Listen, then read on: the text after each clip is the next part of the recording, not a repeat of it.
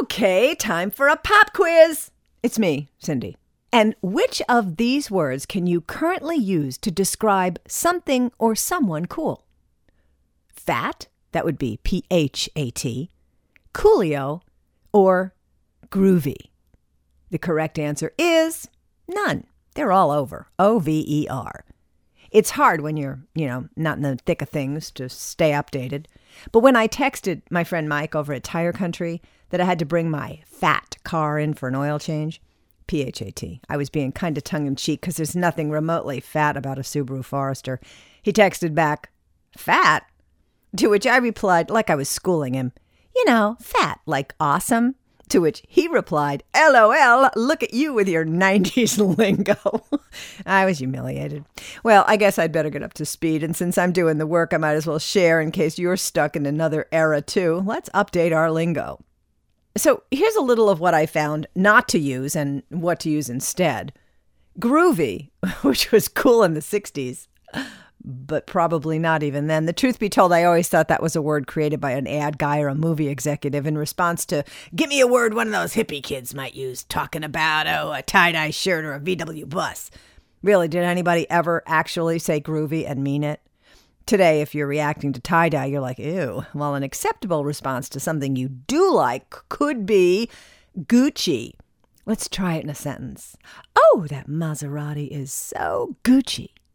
Another G word, gone the way of the caveman, gnarly, was another synonym of cool in the 70s and 80s. In the 90s, but not anymore, there was rad. In the early 2000s, coolio. And sick, as in that is or he, she, it is sick, got a workout from the 90s all the way through 2000s. But if something is really great today, it's GOAT, like greatest of all time, or you can work the adverb slays. You slay, I slay, he slays, they slay, she slays. Speaking of she slays, did you hear about the Australian woman who just became the world's oldest skydiver? True story. The no doubt spunky and fearless Irene O'Shea and her instructor did a tandem jump to celebrate her 102nd birthday. Stepping out of an airplane at 14,000 feet, dropping at a rate of 136 miles an hour, which is faster than they drive on the LIE, before they actually opened a parachute. It wasn't even her first jump. She started the tradition to celebrate her 100th birthday.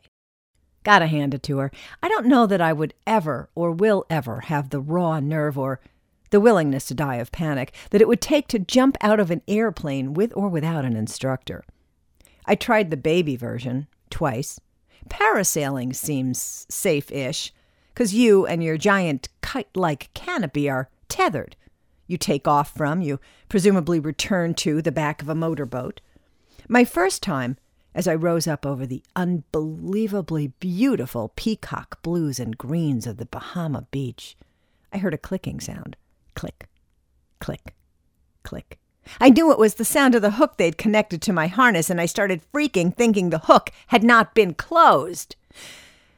And because I was climbing up 800 feet above the boat without any hope of surviving should I slip out, I was afraid to look and see if my greatest fear was true. It all sounds very irrational now, but when you're 8 or 9 stories above the ground and you think you're this close to falling, there is no room for rational. Obviously, I didn't fall and didn't die, and the hook probably was latched safely. I have to say, I never did look even after they reeled me back down to the back of the boat. I was just so grateful to be back on land and alive. You think I would have learned the lesson, parasailing, not for me. But no, I had to try it one more time. This time, I told myself I'd been overreactive. I had missed the joy of floating in the sky, taking in the spectacular bird's eye view, and enjoying the peace and solitude. So I said yes. This time, Catherine said yes, too.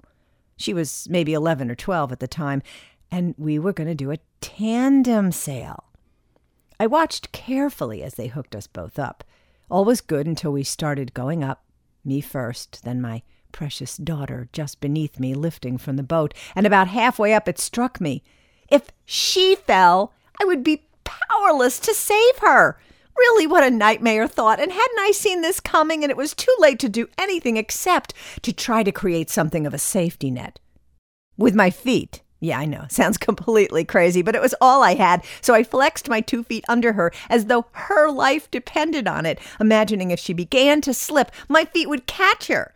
Well, she didn't slip. We both landed safely and all was well, except my 2 feet having been super flexed for the duration of the time were hideously cramped. I remember the panic and the post-parasailing foot pain.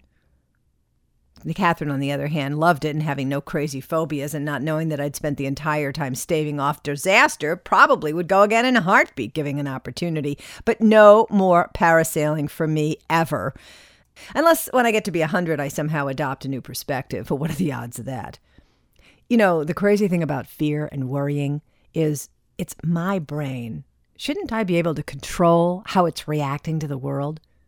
But of course, if that was a thing and we all had that, I guess psychiatry wouldn't be a thing. But there are things we can do to wrangle the upper hand in the battle with our gray matter sometimes. Thanks, psychiatry. There's a woman who's a psychologist and an art therapist. She's created an interesting list of ways to employ art to cope or tamp down or control certain emotions. Like, for instance, she says if you're worried, do a little origami. That folding paper helps you solve or work through problems. Now, I was a little skeptical, so I did some research to try to understand exactly what about doing origami would help you with worrying. It seems that there is something to this suggestion.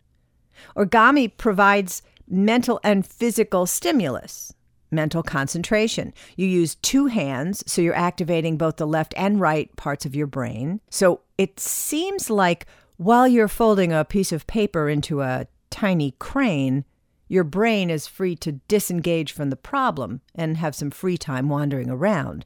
So you're either getting a break from worrying, or maybe you're actually having an opportunity to work out a solution so you won't be worrying as much or at all anymore. Her list also includes drawing a rainbow if you're sad.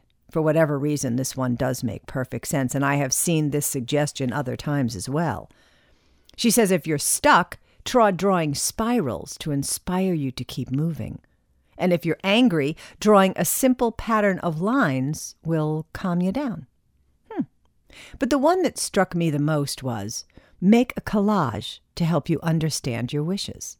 And I was like, what? Or small world, because, the vision board. Here's what I didn't think of that makes perfect sense.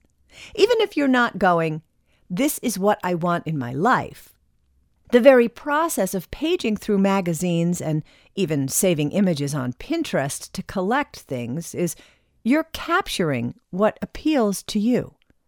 It reminded me of the interior design course I took in college. We were tasked with compiling a book of photos and images of colors and rooms and furniture styles that we would like in our imaginary homes. The one we live in where money is no object. That was some fun. Oh, I like this. I'll take it. Oh, that's pretty. Can I have that? Oh, that color's lovely. Done. So now I'm going to go back to the vision board idea with a new goal, just to assemble a collage of things that make me happy. Maybe I'll just make a collage of empty candy wrappers because what I ate that left the wrappers empty undoubtedly made me happy. Or dogs. Maybe I'll just make a collage full of dogs. I'll let you know how I do.